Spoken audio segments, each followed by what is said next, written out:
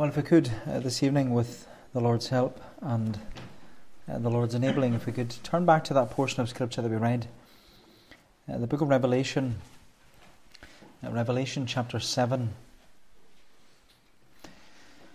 Revelation chapter 7, and if we read again from the beginning.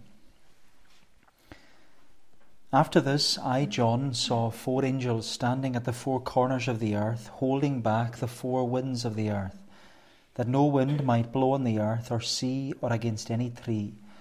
Then I saw another angel ascending from the rising of the sun with the seal of the living God. And he called with a loud voice to the 4 angels who had been given power to harm earth and sea, saying, Do not harm the earth or the sea or the trees, until we have sealed the servants of our God on their foreheads. And I heard the number of the sealed, 144,000, sealed from every tribe of the sons of Israel. I'm sure you're familiar with the idea of a Russian nesting doll. A Russian nesting doll. Maybe you saw them in somebody's house recently. Maybe you have some yourself. Where there's this large Russian doll, and then when you break it apart, when you take the top off, there's another Russian doll nesting inside. And then when you take that doll apart, there's another doll inside. And when you take that one apart, and so on and so forth. Well, when you come to the book of Revelation, you could say that it's a bit like a Russian nesting doll, because there are many layers to this apocalyptic book. In fact, there are 7 layers to this book. There are 7, you could say, 7 Russian dolls in the book of Revelation. There are 7 cycles in this book of Revelation. As we said before, the book of Revelation, it's one long revelation all the way through. And it's a revelation from Jesus Christ, about Jesus Christ, for the church of Jesus Christ. But as we go through it, we see that there are 7 layers. There are 7 cycles in this revelation. And as you'd expect with each cycle that we go through, each cycle reveals more and more about Jesus Christ as the risen, reigning and ruling King who is going to return. That's what the entire book is about. But what's interesting is at the beginning of each cycle, it is always introduced, and the cycle is indicated by the phrase, after this. After this. So the first cycle, it began in chapter 1, when Jesus instructed John, saying to John, Write the things that you have seen, those that are and those that are to take place after this. And then it goes into chapters 2 and 3, where Jesus highlights the 7 churches of Asia and all the sins and struggles and stresses and strains that these churches faced. Then the second cycle begins in chapter 4, where John wrote, After this I looked, and behold, a door standing open in heaven. And the second cycle, as we've gone through these chapters, it has revealed the throne room of heaven, with God the Father seated upon the throne. And there's this sovereign scroll containing a comprehensive plan of God's eternal decrees in the world, held in his right hand. And as we saw even last week, we were looking at the seals.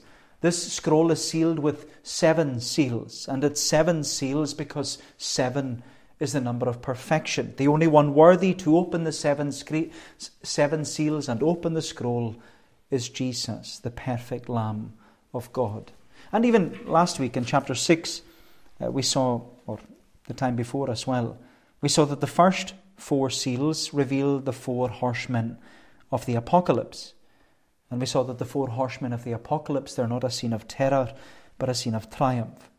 Because the first seal revealed Jesus, he's the King of Kings, riding out on the white horse. The second seal revealed the red horse of persecution. The third seal revealed the black horse of poverty. The fourth seal revealed the pale horse of death. And then last Wednesday evening, we were looking at the 5th seal, which revealed God's justice to the persecuted saints. And the 6th seal revealed God's judgment and the punishment of sinners. And so when you come to chapter 7, which we're looking at this evening, when you come to chapter 7, you would immediately expect the 7th seal to be the seal that's now opened on this sovereign scroll. But instead there's this interlude where chapter 7 begins with the words, after this. After this, initiating yet another cycle, where it says, after this I saw 4 angels standing at the 4 corners of the earth, holding back the 4 winds of the earth, that no wind might blow on the earth or sea or against any tree. And with a new cycle, John here, he sees something new. He sees something new that's about to happen. And what John sees is fascinating, because with the first after this, in verse 1, we see what Calamangas mentioned in his prayer. We see the church militant. That's the first thing we see. In verses 1 to 8, we have the church militant, which is the church on earth that engages and is fighting the good fight of faith.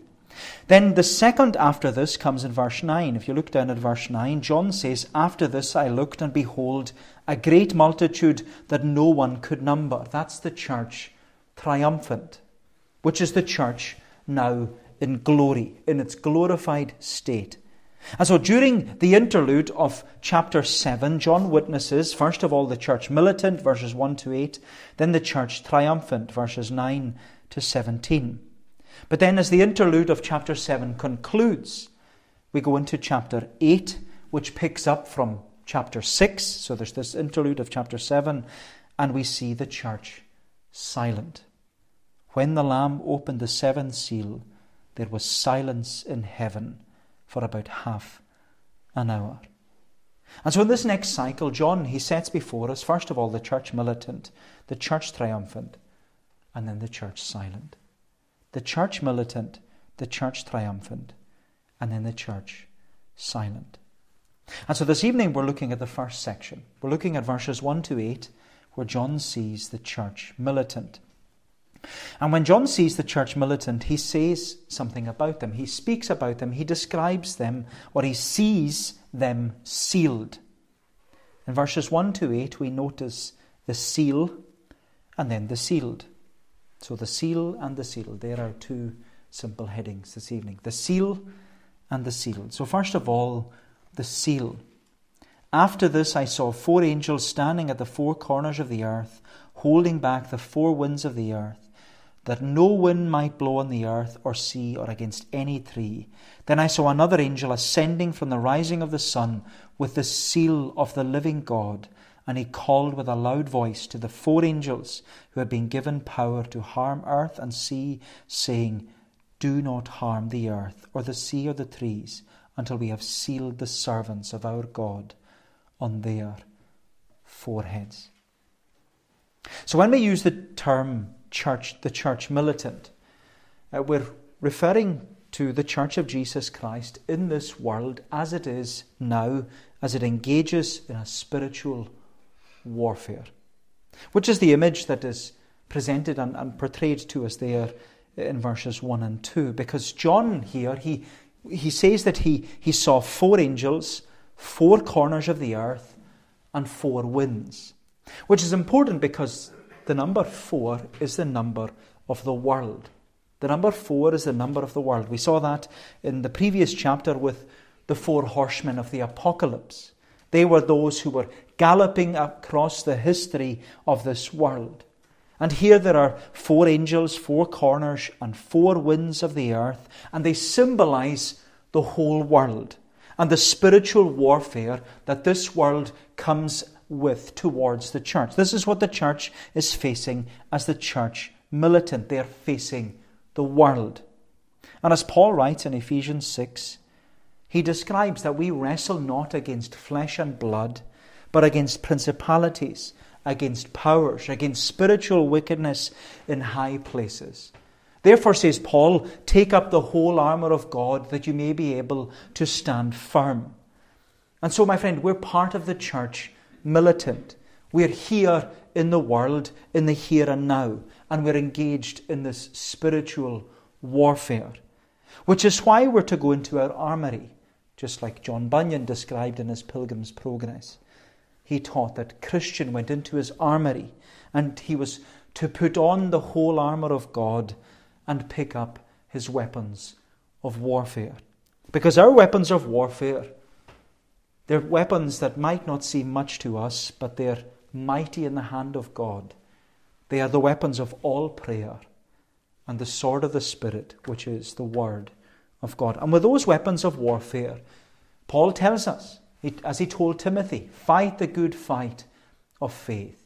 That's what we're to do as the church militant. We are to fight the good fight of faith. That's what the hymn writer tells us. As the church militant, we're to stand up for Jesus. You soldiers of the cross, lift high his royal banner. It must not suffer loss. From victory unto victory, his army he shall lead, till every foe is vanquished, and Christ is Lord indeed. My friend, we are the church militant. And our commander-in-chief, he calls us to stand firm.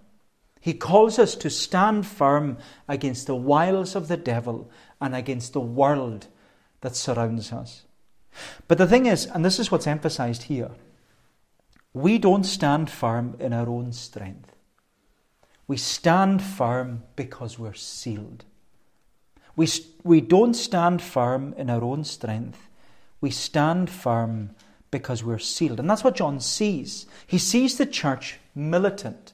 And he sees the church sealed.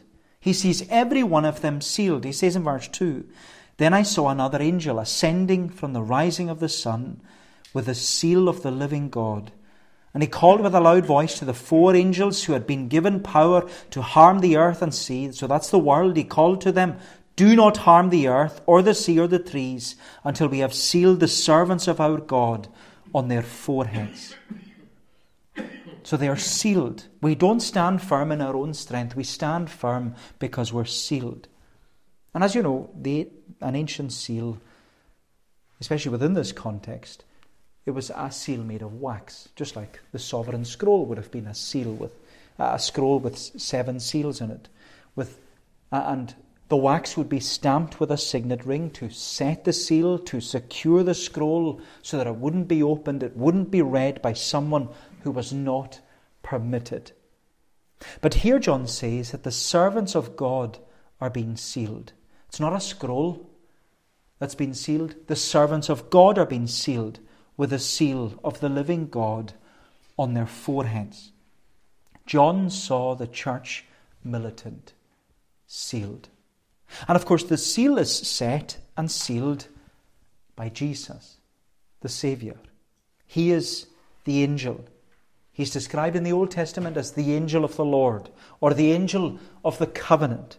And in Revelation, he is the angel from the rising of the sun. The angel is Jesus because he has power and authority to set his seal upon his servants, the servants of God who are sealed with the seal of the living God.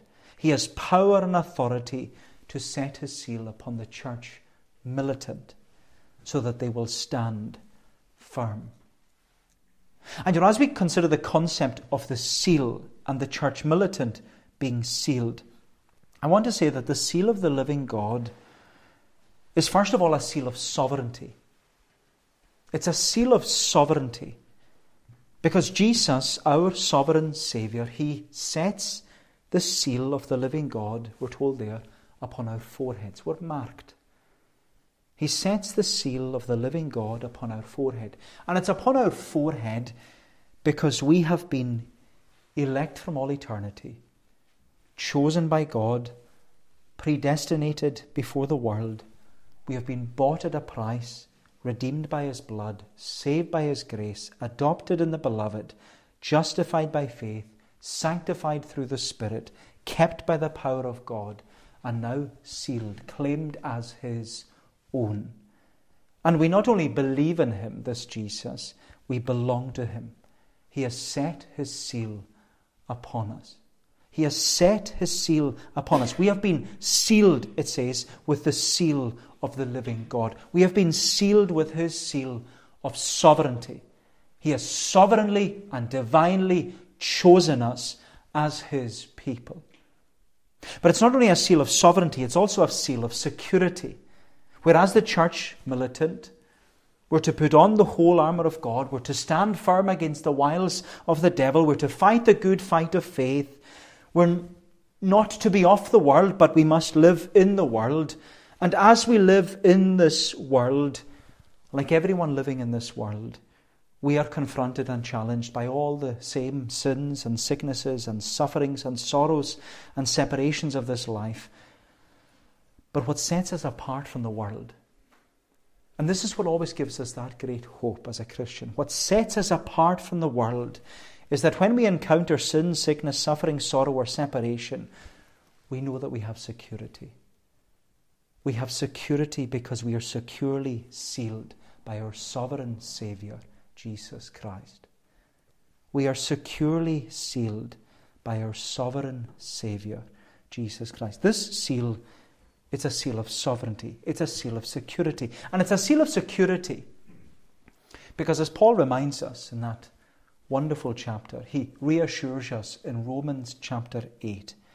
He says, those who love God, all things work together for good to those who are the called according to his purpose, those who are the sealed according to his purpose. Because who shall bring any charge against God's elect? Who shall bring any charge against God's sealed? Who is to condemn God's sealed? Who shall separate us from the love of Christ? Because we're sealed. Shall tribulation separate us? No. Distress? No. Persecution? No.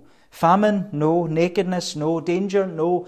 Peril? No. Sword? No. No, in all these things, says Paul, we are more than conquerors through him that loved us. Why? Because we're persuaded. We are sealed.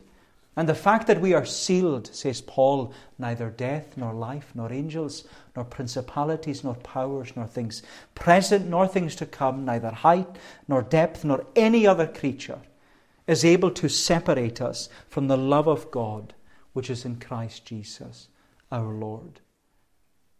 My friend, you are sealed. And that seal upon you, it is sovereign, it is secure. But there's one more thing, because the seal of the living God, which has been set upon you, is a seal of surety. It's a seal of sovereignty, it's a seal of security, and it's a seal of surety. A seal of surety because, as Paul points out to us in many of his letters, he says that God has put his seal upon us, and he has given us his Spirit in our heart as a guarantee. That's how you know you're sealed. You have the Spirit. Because as Paul says, after you heard the word of truth, after you believed the word of truth, you were sealed with the Holy Spirit of promise. And because you have the Spirit, because you are sealed by Jesus, Paul says, do not grieve the Holy Spirit, by whom you were sealed for the day of redemption. You know, time and time again, Paul emphasizes and explains that the seal of the living God is a seal of surety. It's a seal of the Holy Spirit, where the Holy Spirit in our heart is our guarantee. It's our surety of heaven. The Holy Spirit is our down payment and deposit, says Paul. He's our pledge. He is our promise that one day we will receive our inheritance. Because our inheritance, says Peter, it is incorruptible, it's undefiled, it fadeth not away, because it's reserved in heaven for us. We are sealed for the day of redemption. And so the seal of the living God, the seal that has been set upon the church militant, us, it's a seal of sovereignty, a seal of security, and a seal of surety. It's wonderful. It's a seal of sovereignty, security, and surety. But then we have to ask the question, well, who are the sealed? That's what the seal is. The seal of sovereignty, security, and surety. But who are the sealed? That's what I want us to see secondly. So we see the seal in the first 3 verses, and then the sealed. The sealed. Look at verse 4. John says, and I heard the number of the sealed, 144,000, sealed from every tribe of the sons of Israel. 12,000 from the tribe of Judah were sealed, 12,000 from the tribe of Reuben, Gad, Asher, Naphtali, Manasseh, Simeon, Levi, Issachar, Zebulun, Joseph, and Benjamin. They were all sealed. And so what we ought to notice here is that John not only sees the seal of the living God, which has been set upon the foreheads of the church militant. And when he sees the seal, as we said, it's a seal of sovereignty, it's a seal of security, and it's a seal of surety. Now we're told that John hears something. So he sees the seal, and then verse 4 he says, I heard. So verse 1, I saw. Verse 4, I heard. He hears how many people are sealed. And John hears how many people are to receive this seal from the living God. I heard the number of the sealed, 144,000, sealed from every tribe of the sons of Israel. Now, when it comes to the subject of the 144,000 in the book of Revelation, as you know, and maybe as you've read, there are a variety of interpretations and a variety of explanations given for this unique number. What's interesting is that many religions, many sects, many cults, they take this number literally rather than symbolically.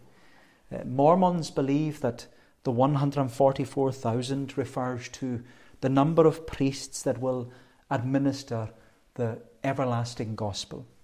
Similarly, Muslims believe that the 144,000 refers to the total number of prophets that there will be in Islam. And I'm sure you're aware that the Jehovah's Witnesses, they also take the 144,000 literally. They believe that there will be exactly elected 144,000 faithful Jehovah's Witnesses who have lived since the time of Pentecost until the end of the world. And those faithful Jehovah's Witnesses will be resurrected at the last day to spend eternity in the immediate presence of God. But all the other Jehovah's Witnesses who weren't part of the faithful few in the immediate presence of God, they will be resurrected to live forever on a restored paradise on earth. So with only 144 spaces in their higher heaven and over 8 million Jehovah's Witnesses in the world, you can imagine that it creates a lot of competition between all the righteous witnesses of Jehovah. Needless to say, with so many differing opinions of a literal 144,000, it ought to show us that this specific number should always be seen as symbolic. Because as you know from the context, many of the numbers in the book of Revelation, they're all symbolic. We've seen that with the number 4 earlier on. 4 angels, 4 corners, 4 winds. It's the number of the world. We see with the number 7. 7 cycles, 7 lampstands, 7 stars, 7 angels, 7 spirits, 7 churches, 7 horns, 7 eyes, 7 seals. The number 7 is repeated because we're seeing a scene of perfection. Heaven is a scene of perfection. Jesus is the perfect Lamb in the midst of the throne. And so when the 144,000 are sealed with this seal of sovereignty, security and surety, and it's upon the foreheads of the church militant, it's a symbolic vision. It's symbolic of all of God's covenant people who serve God in this world. Not one of them is missed out. Not one of them is lost. And through much tribulation, each and every one of them will enter the kingdom of heaven. My friend, the 144,000 is symbolic of all of God's sealed and spirit-filled people in the church throughout the world. The 144,000 symbolizes the fullness, the completeness, the abundance of God's covenant people throughout the world. And we know this because if you're good at maths, we know the man here is very good at maths, and I hope I get all my maths right. But you know, as we read there were 12,000 from 12 different tribes, which is 144,000.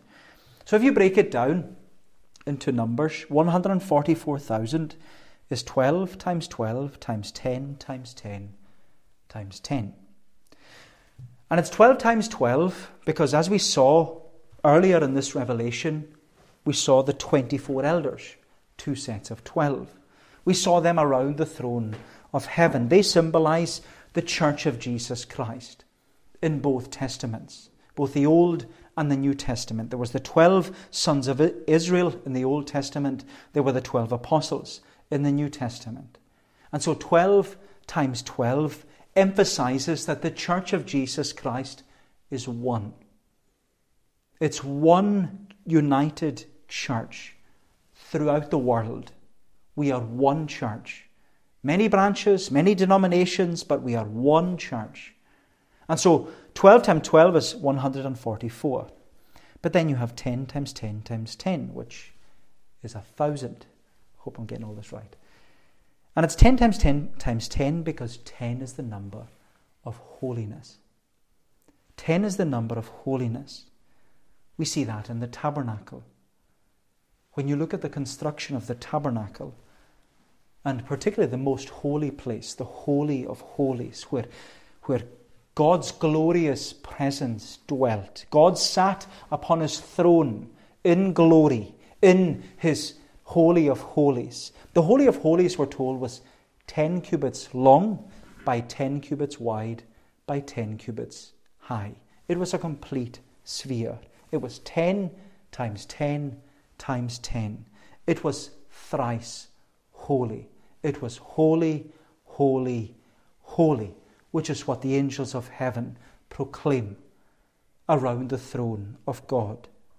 And so 12 times 12 times 10 times 10 times 10 is 144,000, which is symbolic of all of God's sealed and spirit-filled people in the church of Jesus Christ.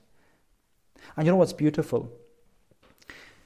Is that their seal of sovereignty and seal of security and seal of surety, it guarantees them that they too, like God, will be made perfect in holiness. And you know, my friend, is that not our great hope as the church militant, as those who are here in the world this evening? That's our great hope, that we will be made perfect in holiness. Because as our catechism teaches us, the souls of believers are at their death made perfect in holiness. They do immediately pass into glory, and their bodies still being united to Christ, still belonging to Jesus, they rest in their graves until the resurrection. And so as the church militant, John is seeing this vision of the church militant, and he's been reminded, stop looking inward. Start looking upward. Keep your eyes looking upward. Keep looking to the one who leads the 144,000. Look to the King and head of his church. Keep looking upward to the one who leads this 144,000 who are sealed from every tribe of the sons of Israel. And with this, we'll conclude, because if you notice, we're told in verse 4 that the number of the sealed was 144,000 from every tribe of the sons of Israel. But this list of 12 times 12,000, this list isn't a description of the 12 tribes of Israel. It's not a description of the 12 tribes of Israel, because the tribes of Dan and the tribe of Ephraim are missing. And Dan and Ephraim are missing because they were the two tribes who became consumed by idolatry. Ephraim is joined to her idols, says the Lord. Leave her alone. They were consumed by idolatry. What's more is that the order of the tribes is completely different. So as we have it at the end of Genesis, you have the order of all these tribes. They were in order of age. But Judah is mentioned first here, before the eldest son of Jacob, who was Reuben. And of course, Judah is mentioned first because Jesus, as Calamangas mentioned again in his prayer, Jesus came from the tribe of Judah. Jesus was the Lion of the tribe of Judah. And that's why he's first and foremost in this list. Just like it was with the 4 horsemen of the apocalypse, leading them out. Here is Jesus, leading the 144,000 sealed and Spirit-filled people of God. Because as those who have the seal of the living God upon them, as those who have the seal of sovereignty and security and surety, the church militant, we are to keep looking to the one at the front. We are to keep looking to Jesus, our Lion from the tribe of Judah. And we're to keep confessing him as the author and the finisher of our faith. Because he is the one, and this is what it's all pointing to, he is the one who has set us free, and he is the one who will lead us home. He is the one who has set us free, and he is the one who will lead us home. He has taken us, as it was with John Bunyan, he has taken us from the city of destruction, and he'll lead us all the way to the celestial city. And that's what we'll see next week. Because we'll see next week that the one leading us will lead us one by one by one until we join the church triumphant in glory. And we will say with John, after this I looked, and behold, a great multitude that no man could number. Well, we'll leave it there this evening. That's the church militant. Well, may the Lord bless these thoughts to us. Let us pray. O Lord, our gracious God, as thy people living in this world, a world full of trial, a world full of tribulation, but help us, we pray, to keep fighting the good fight of faith. Help us to know that we are sealed with the Holy Spirit of promise, and that our seal is a seal of sovereignty, a seal of security, and a seal of surety, that we are those who will not be left behind. We are those, O Lord, who are in that number, and we thank thee and we praise thee that thou art one who is gathering us, gathering his jewels in his crown. And help us then, we pray, to know that thou art the God who is building his church, and the gates of hell will not prevail against it. Help us then as thy people to keep looking to our leader, our commander-in-chief, the author and the finisher of our faith, the Lion of the tribe of Judah. Help us to keep our eyes upon him, and to know that he goes before us. He is the one who has set the captives free, and help us to follow in his footsteps all the way towards the celestial city. Keep us, Lord, we pray, because, Lord, we know that we cannot keep ourselves, and help us to be faithful to Jesus in our work, our witness, and our worship. Go before us and we pray. Bless us together, we ask, for we ask it in Jesus' name and for his sake. Amen. Well, we'll bring our service to a conclusion this evening. I'm going to sing the words of Psalm 68. Psalm 68, page 303 in the Scottish Psalter.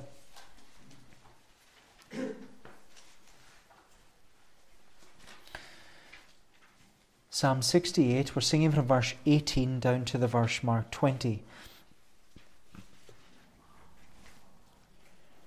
Thou hast, O Lord, most glorious, ascended up on high, and in triumph victorious led captive captivity. Thou hast received gifts for men, for such as did rebel, yea, e'en for them that God the Lord in midst of them might dwell. So we'll sing down to the verse mark 20 of Psalm 68 to God's praise.